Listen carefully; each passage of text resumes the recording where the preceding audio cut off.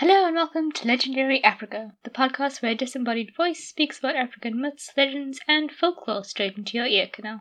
So, Squirt and I are currently walking through your memory banks, or as I like to call them, your archives. And boy, do you have a lot.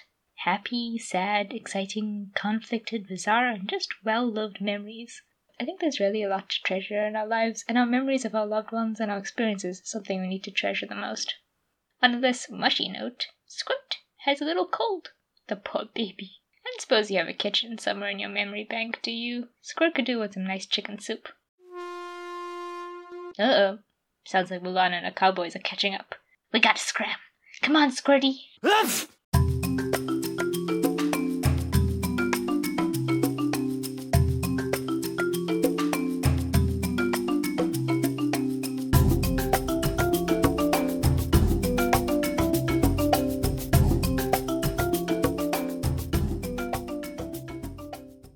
Guys, I cannot believe that it's November already. Time is flying and the days are blurring into one. I'm going to shut my eyes for a second and boom, suddenly, it'll be Christmas. As it is, the shops are already all set up for Christmas. They have the trees out with colourful baubles and Christmas crackers.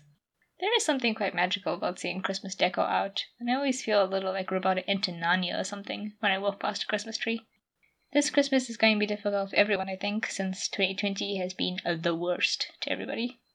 It's going to be difficult for us personally as a family, but I do believe that we'll get through it together. I also wanted to quickly talk about why I took a break last week and didn't release an episode. Everyone was really supportive when I announced that I was taking a break, and I truly appreciate it. But for those who didn't quite understand, I took a break firstly because my sister was coming down to spend the weekend with us, and I didn't want to be worrying about writing, recording, and editing an episode in between the visit. After Charlie passed away, family time has become more important than ever. I also didn't want that extra stress on me for that week and decided that for my own health it was better that I took a break. I meant to use the break as well to get my website and YouTube updated, but honestly that didn't happen. I just caught up on some sleep and tried to start some self-care routines. I've been trying to exercise every week and meditate fairly often. I had a good start, but right now I'm falling behind again. I will get everything updated soon though, I promise. I'm also working on some other exciting projects which I hope to share with you all very soon.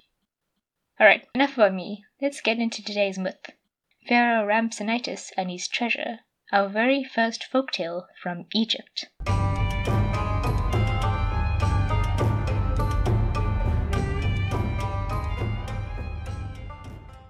Now, since Egypt is probably the most famous country in Africa, I don't really want to go into the history of the country, not to mention that this history probably needs about 3 episodes to get through.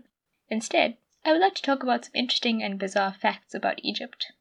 Did you know that the Egyptians invented the 365-day calendar we all use today? There's an entire myth behind this as well, but I'll leave that for another episode.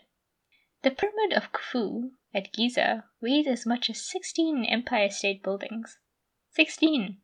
That's heavy, bro. Makeup in ancient Egypt was used by both men and women, and they used copper and lead to produce green and black makeup. Not only was it supposed to protect them from the sun, but the ancient Egyptians believed that it would also produce magical healing powers. So get your makeup on, guys. And lastly, did you know that the ancient Egyptians invented toothpaste? That's right. A 1,500-year-old recipe found on papyrus dating from around the 14th century AD claims to make a powder for white and perfect teeth that transforms into a clean toothpaste when placed inside your mouth. The recipe calls for 1 drachma, 1/100th of an ounce, of rock salt, 1 drachma of mint, and 1 drachma of the dried iris flower, all mixed with around 20 grains of pepper. Now, when modern researchers tested the recipe, they found that it produced what they called a pungent-smelling paste, which initially bled the researchers' gums, but which was more effective than many 19th century or early 20th century toothpaste products. I'm in no way endorsing the use of such a recipe, although if you do try it out, email me and let me know how it went. So those were my few bizarre facts about Egypt. Our story is a tale which was related to the Greek historian Herodotus by an Egyptian priest. The tale involves a mighty pharaoh, a great deal of precious treasure, a reluctant murder, and a helpful hand. I'm sure you're wondering if I meant to say a helping hand, but no, I meant to say a helpful hand. You'll get it soon.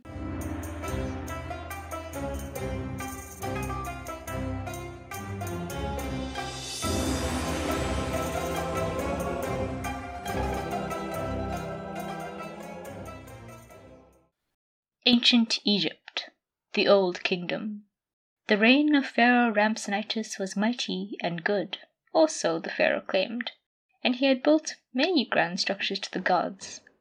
But the most important structure which he had built was a large stone chamber beside his own palace.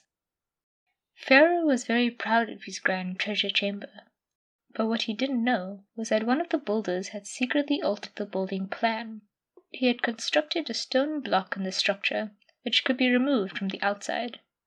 However, this very same builder soon fell ill after the construction of the building, and, before passing on, told his two sons about his secret. He told them where to find the stone and the measurements they would need. Soon the father passed away, and the two sons were left to grieve together in their small house. Their mother wept day and night, and her wails eventually woke the sons from their own grief. "We must fetch father's treasure," said the one brother to the other. "But it is in the pharaoh's chamber," the other brother objected, his face pale and drawn tight with sadness. His older brother scoffed.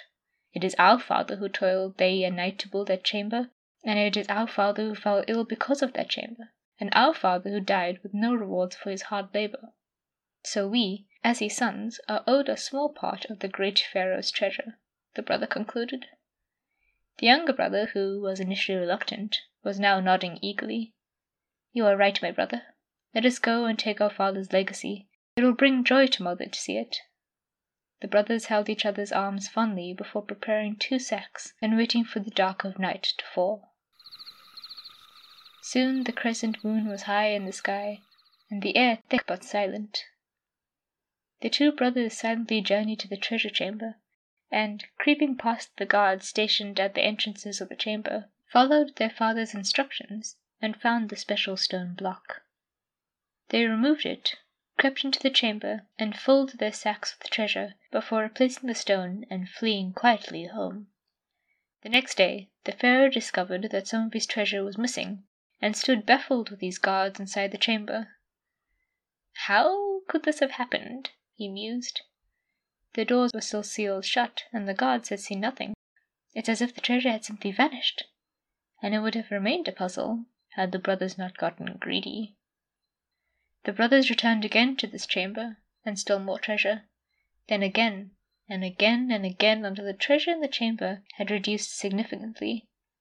Finally, the pharaoh, frustrated and fed up, ordered for traps to be laid within the chamber. "Since you lot are so very useless, we can only hope that these traps will catch the thieves," the pharaoh said as he stared at his guards in disdain.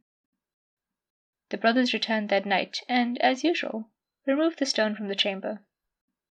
The older brother crept in and started towards the treasure, but soon found himself caught in the trap. Unknown to his younger brother, he stayed there for some minutes, his mind going over all his options, until he arrived at the only option he had. He must die. Meanwhile, the younger brother was waiting outside in the cool night air, keeping an eye out for the guards. Suddenly he heard the voice of his brother softly calling from within the chamber. "Brother! Brother!" Instantly he entered the chamber, and soon found his brother trapped. "No!" he shouted, and rushed forward. But his brother put out his hand, palm facing towards him, silently imploring him to stop. And he obeyed. His older brother gazed sadly at him. "My brother, I cannot escape from this trap, and I have thought over all my options. There is only one option. No, let me finish. I must die. Don't object," he harshly whispered as he saw his younger brother open his mouth to protest. His eyes softened. "My brother, I cannot escape, of that I am sure. But you can, and you must. If they find us both here, we will both die, and then what use is our father's legacy to our mother? No, take the treasure we have and leave now. But before you go, you must do one last thing. And what I ask makes me hate myself."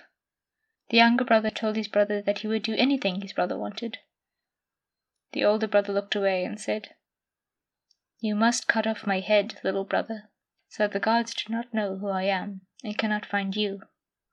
The younger brother paled, but he had promised his brother that he would obey him, and so, praying to the gods for strength, he lifted his sword, looked his brother in the eyes one last time, and brought the sword down. The next morning, the pharaoh stood in shock and disgust as he stared down at the headless body lying in his treasure chamber. The body was caught in the trap, but where in the name of Ra Atum was the head? And how had it entered the chamber in the first place? Then a cunning plan came into the pharaoh's mind. He ordered his useless guards to hang the body from the palace wall. Anyone who cared for the thief would come to mourn, and then they would catch the culprit. For days no one came, and meanwhile the son's mother wept not only for her husband, but now for her son too.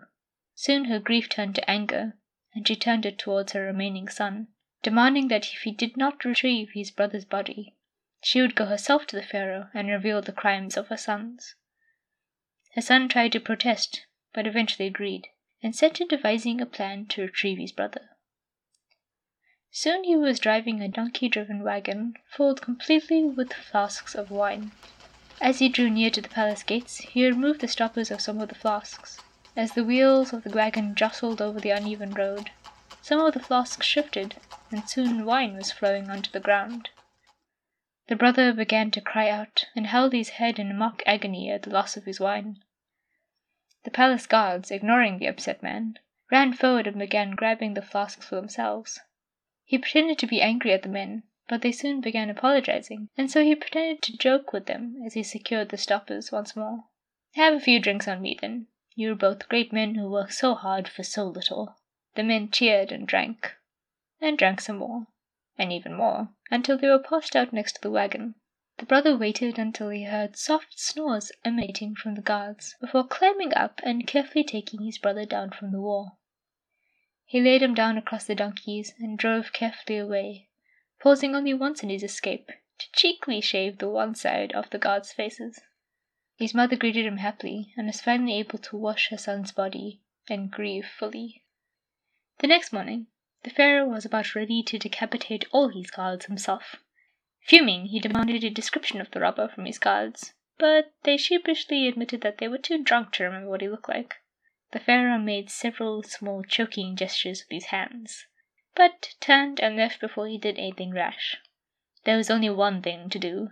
He left to find the only other intelligent person in his palace, his daughter.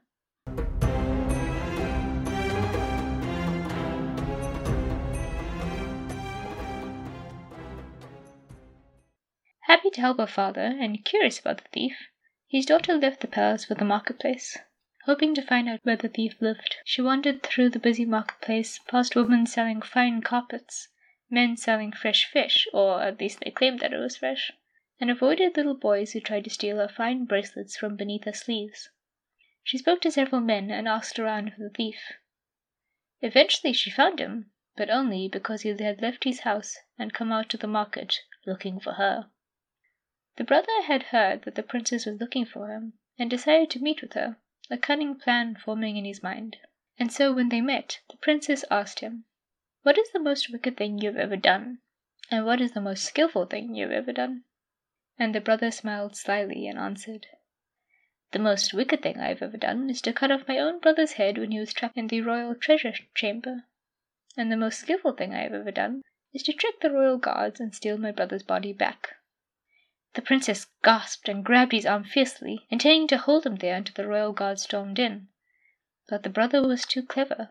At the last minute, he pulled out his dead brother's arm, and the princess grabbed that instead. Then he made a quick escape. The princess was shocked and impressed, and when she told the pharaoh about this thief, the pharaoh himself was impressed, as he had found a man as clever as his daughter. So he issued a full pardon for the brother and offered a substantial reward, and upon meeting him was further impressed by his manners, intellect, and skill, so much so that he offered his daughter's hand in marriage to the bolder son. His daughter was pleased that she had been curious about the artful thief, and was happy to find someone who could equal her intellect. And so, the story of the treasure of Pharaoh Rhampsinitus travelled far and wide, and everyone soon knew how clever and skillful the Egyptian people were.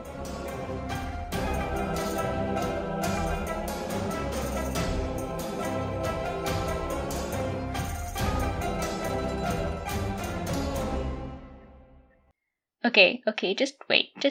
I have questions. Firstly, why didn't the pharaoh just order his guards to patrol around the treasure chamber instead of simply standing at the entrances? I mean, sure, the guards are kind of dumb, but his instructions were also kind of dumb. And secondly, the brother was just carrying around his dead brother's disembodied arm, just in case the princess tried to grab him. I mean, am I the only one who thinks this is both gross and odd? And one more thing. The pharaoh married his daughter to the brother. So does that mean all the treasure the brother stole is back in the chamber? And did he tell the pharaoh about the special block that can be taken out from the outside? And what did the mother think about all this? Okay, I know that was like 3 more questions, but I need answers, people. In any case, it's a great Egyptian tale, and typical of the ancient Egyptians to leave us with more questions than answers. My main sources for this story: realmofhistory.com, the Mythology and Folklore UN textbook, which has been taken from the book called Egyptian Myth and Legend by Donald Mackenzie, which was published in 1907. Now I want to end off this Egyptian tale with some bizarre facts about mummies. Number 1. The bandages of an ancient Egyptian mummy, when unwrapped, can stretch for 1.6 kilometers. Factoid number 2. Mummy flesh was believed to have healing properties, and in medieval Europe was a popular medical remedy. For more on this, see Dr. Richard Suggs' book Mummies, Cannibals and Vampires, The History of Corpse Medicine from the Middle Ages to the Falun Gong. It's very interesting. Factoid number 3. During mummification, onions were sometimes used to fill in cavities such as eye sockets. I know, disgusting. I mean, onions are the worst vegetable. And now it's time for an all-new segment called Highlights of Africa, a segment where I talk about some amazing and inspirational things happening in Africa.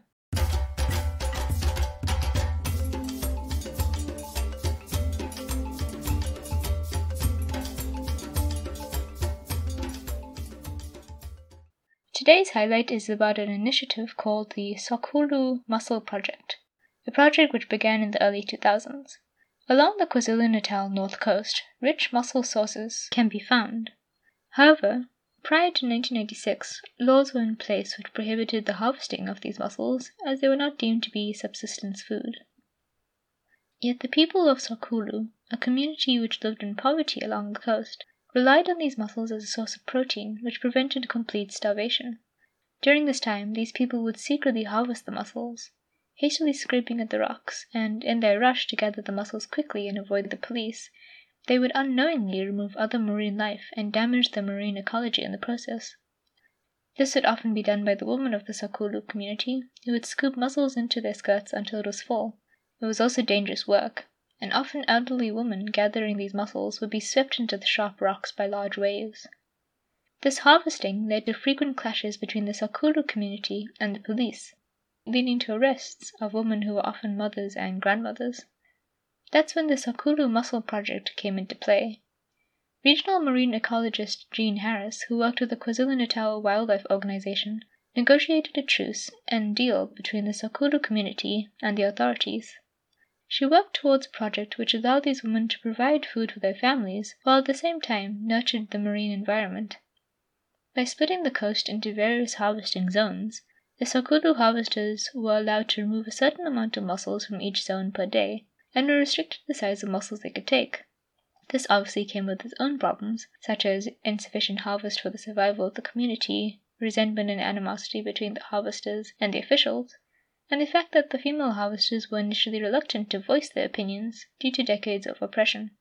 But eventually, the project succeeded through a blend of traditional knowledge and scientific study, and now the harvesters themselves explain to others the importance of gathering the mussels with care for the good of both the community and the environment.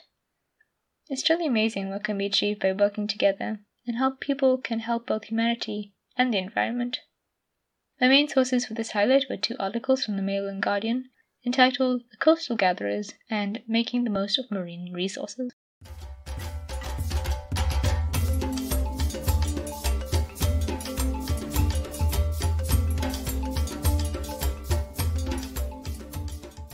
My promo for today's episode is again a little different.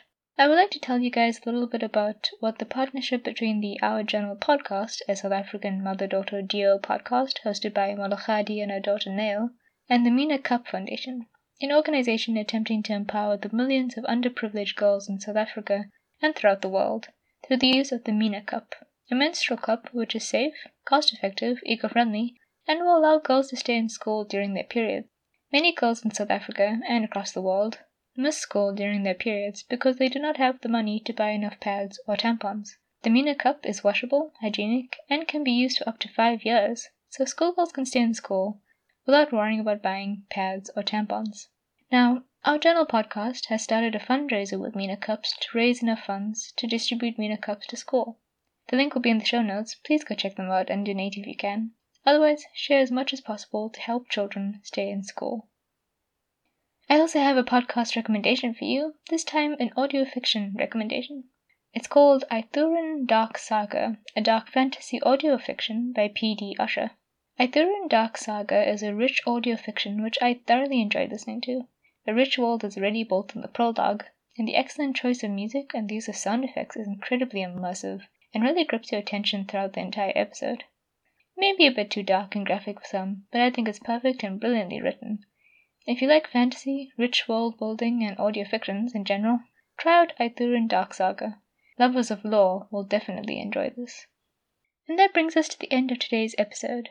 In case you missed the news in the Halloween episode, my dad, Woody Puther, has recently published his book Mythic Tales Retold, a book written in a limerick-like style retelling myths of old such as myths about Zeus, Atlas, Prometheus, Vishnu, Mahale, Loki, Pharaoh from African myth, and so many more amazing gods. It's available to buy on Rakuten Kobo as an ebook, and hopefully we can share more exciting news soon about where else it'll be available. I would like to ask you all to share and support his book by following him on social media, visiting his website, and of course, buying his book if you are able. Please visit the Kobo site to check it out, and remember to leave a review if you do read and enjoy it. I'm leaving all relevant links in the description below, and I will also be posting them on my social media. My dad also recently appeared on Siobhan Clarke's podcast, The Myth, Legend, and Lore podcast, for a Gathering of the Skulls episode in which he read out a chapter called Chaos and Gaia from his book. It was such an honor, and we were all incredibly delighted when Siobhan invited my dad onto her podcast. And a big thank you again to the amazing host of the Myth, Legend, and Lore podcast for featuring his book. The link to the episode can be found in the show description as well. Other than that, I have been your host, the Shira, the disembodied voice you can't escape. And Legendary Africa is produced by the infamous Hestia the Dog, and we have an unpaid intern, as you know, Athena the Doggo. Thank you for listening and joining me today. Remember to subscribe to Legendary Africa wherever you listen, iTunes, Spotify, Google Podcasts, wherever, and to share with your friends, family, assorted pets, and any of your local flora and fauna, including those mussels. If you like what you hear and want to share that love, please go ahead and leave us a review on iTunes, Podchaser, or anywhere else you can leave comments. I will be, hopefully, updating the YouTube channel and website in the next coming days, so please do check that out as well. Updates will be broadcast on social media. Speaking of social media, you can find the pod on Instagram at LegendaryPod and on Twitter at LegendaryPod1. And pop me an email to staylegendarypod@gmail.com. I welcome all myth ideas, prompts, favorite recipes, and pictures of your doggos, cats, and reptiles, except snakes. And please, no birds or arachnids, as they are, in fact, devil's spawn. Disclaimer, I am in no way genuinely stating that birds and arachnids are creations of Satan or any other malicious entity, fictional or not, and strongly condemn any exorcisms undertaken against these creatures. Please, do not harm birds, arachnids, or any other living creatures intentionally. And this is talking about pests and vermin, because there are way too many of them and they carry diseases and... Okay, you got what I meant, right? 'Twas a joke. I'll see you next Saturday with an all-new ancient myth, legend, or tale from our beautiful continent of Africa. Until then, tell your loved ones you love them, thank the angel on your shoulder, stay safe, stay sexy, and stay legendary. Bye!